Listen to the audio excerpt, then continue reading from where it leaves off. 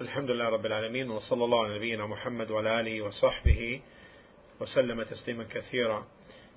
We continue the discussion on the rulings on oaths, and tonight inshallah we will go to part 4, and the matters that will be discussed are the following. The first is what's the ruling concerning making an oath by the Quran, making an oath by the Quran, like for example, or some parts of the Quran, or by saying by the Mus'haf, which is the copy of the Quran, the printed copy. Like for example, if someone says وَالْقُرْآنِ لَأُسَافِرَنَّ إِلَى مَكَّةِ, by the Quran I will travel to Mecca. Or like وَسُورَةِ الْبَقَرَةِ لَأُسَافِرَنَّ إِلَى مَكَّةِ, by Surah Al-Baqarah I will travel to Mecca. This matter, concerning this matter, there is ikhtilaf, difference of opinion amongst the respected scholars of Islam, rahimahumullah, and the preponderating opinion regarding this, and Allah knows best, is the saying of the majority opinion, that of the majority of the scholars, that the oath is established. The oath is established if a person swears by the Quran or part of the Quran or the Mus'haf, if he does not intend rather the papers, the ink, or the cover. You understand?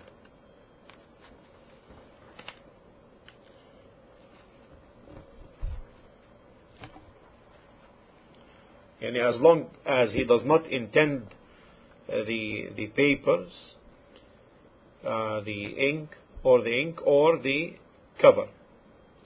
And the evidence for them is the hadith of Ibn Umar. The hadith of Ibn Umar رضي الله عنه أن النبي صلى الله عليه وسلم قال: Verily Allah, ألا إن الله ينهاكم أن تحلفوا بآبائكم, that Allah forbids you to swear by your fathers. فمن كان حالفا فليحلف بالله وإلا فليصمت. So whoever wants to make an oath, let him make an oath by Allah, otherwise he keeps silent. And Al-Quran, the Quran is Kalamullah, is the speech of Allah, and the speech of Allah is Sifatun min sifatillah, is an attribute of the attributes of Allah, and swearing by the attributes of Allah subhanahu wa ta'ala is swearing by Him subhanahu wa ta'ala. You understand?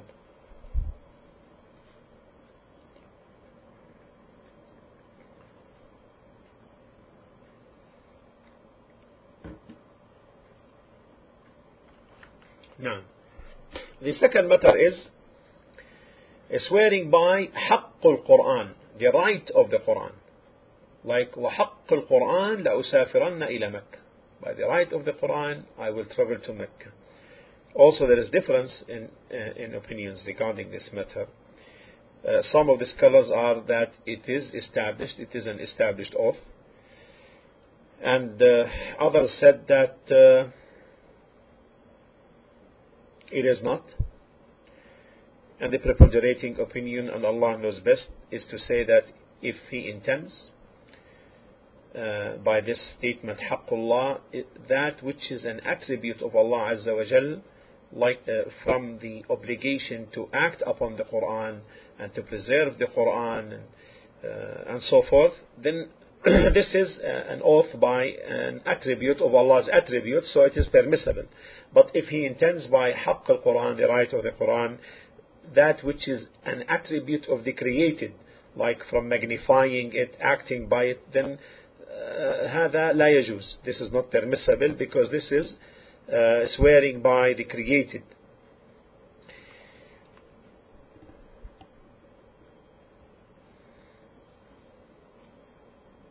Now, what about the following matter? What is the extent of the expiation upon someone who swears by the Quran and then does not fulfill? You understand the point? is one expiation sufficient, or multiple of expiations proportional to the number of verses of the Quran, or what? You understand?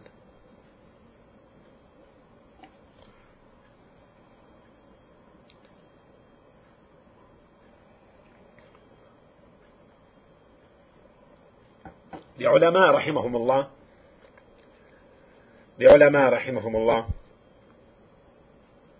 had two sayings.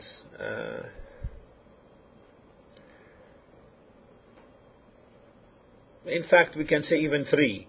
Some of them said that only one expiation is sufficient. First opinion, rather, is that one expiation is sufficient for all of that. And this is the opinion of the majority of the scholars. The second opinion is that more than one expiation. There will be expiations proportional to the number of verses of the Quran. And this is one narration from Imam Ahmad rahimahullah. This is one narration from Imam Ahmad. The other narration from Imam Ahmad is that it is binding upon him a number proportional to the number of the Quran with the ability, if he is able. However, the preponderating opinion, and Allah knows best, is the opinion of the majority of the scholars. That is because the Quran is the speech of Allah, and Allah's speech is one of His speeches. So that Allah's speech is one of His attributes. So it is as if the one making the oath is swearing by an attribute of Allah subhanahu wa ta'ala. So in this case, in case he does not fulfill, therefore, since this is considered in this case one yameen, one oath, and therefore one expiation, because he swore by an attribute of Allah. Clear? The second matter to argue for this is that repeating the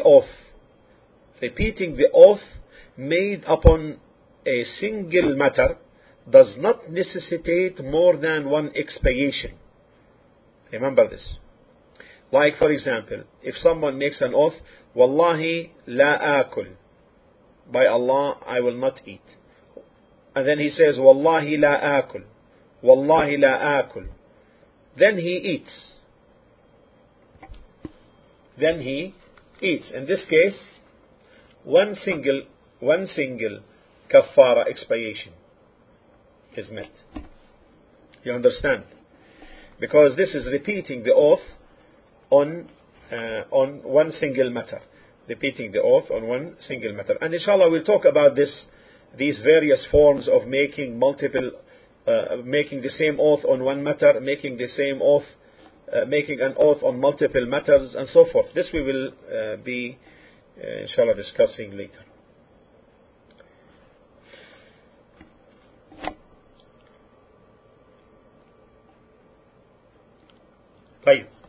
The second issue is swearing by the covenant of Allah and His trust. Also, the opinions are as follows: that there is the preponderating opinion, rather, on this is that of the majority of the scholars, and that it is considered yameen, an oath, and therefore an expiation is required in case the person does not fulfill that. Why? Because swearing by ahdillah, the covenant of Allah and His trust, is a yameen, an oath by an attribute of the attributes of Allah Azza wa Jal, and we learned earlier the permissibility to make oaths by the sifat, the attributes of Allah Ta'ala.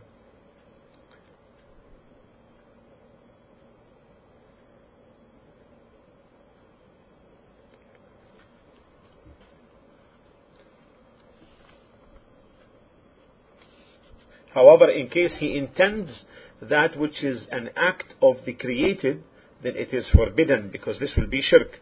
And Shaykh al-Islam Ibn Taymiyyah rahimahullah asserted that al-ahkam, the rulings, are related to what a people intend from their wordings. what about swearing by the signs of Allah Azza wa Jal? The signs of Allah, ayatillah. We know that the signs of Allah are classified into two categories. Al-ayat al-kawniyya, al-ayat al-kawniyya, the universal signs. And this pertains to that which Allah had created and decreed, like the night, the day, the sun, the moon, the mountains, the trees and calamities, etc. This is not permissible to swear by. Why? Because this is swearing by a makhluk, swearing by a created. Is that clear?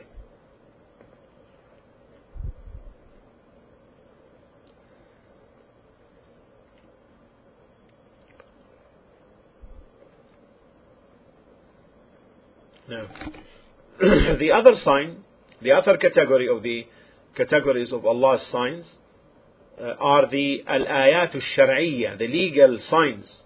The legal signs. These legal signs are of two types, are subdivided into two types. First, intending by them the revelation of Allah, the wahi, sent down upon His slaves. In this case, it is permissible to swear by. Why? We learned earlier the permissibility to swear by the Quran. Why we say this is the wahi, if it is intended that this is the wahi? Because this is sifa. The revelation is a sifa. As we learned earlier, sifa from the sifat of Allah Ta'ala. Is that clear? Is an attribute of the attributes of Allah. So if the person intends by these legal signs, the wahi, the revelation sent down upon Allah's slaves, then this is permissible. This is permissible. The second, if he intends by that what refers to the commands which Allah commands His slave with or by, or the prohibitions from that which is an attribute, an action of the created, like for example as-salah, prayer,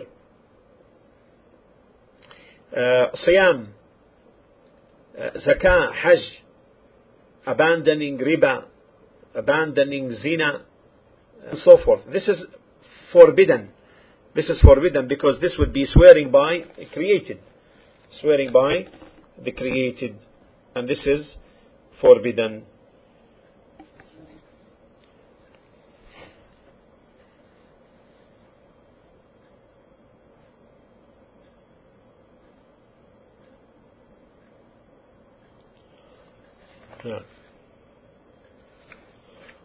This concludes the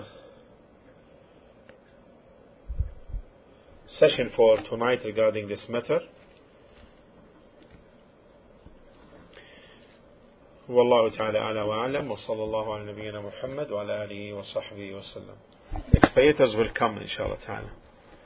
The expiatory will come. Second opinion of Imam Ahmad. Second opinion of Imam Ahmad is conditional upon ability. Conditional upon ability. But the correct or the preponderating opinion, as you have heard, that it is only one expiation. One expiation is warranted.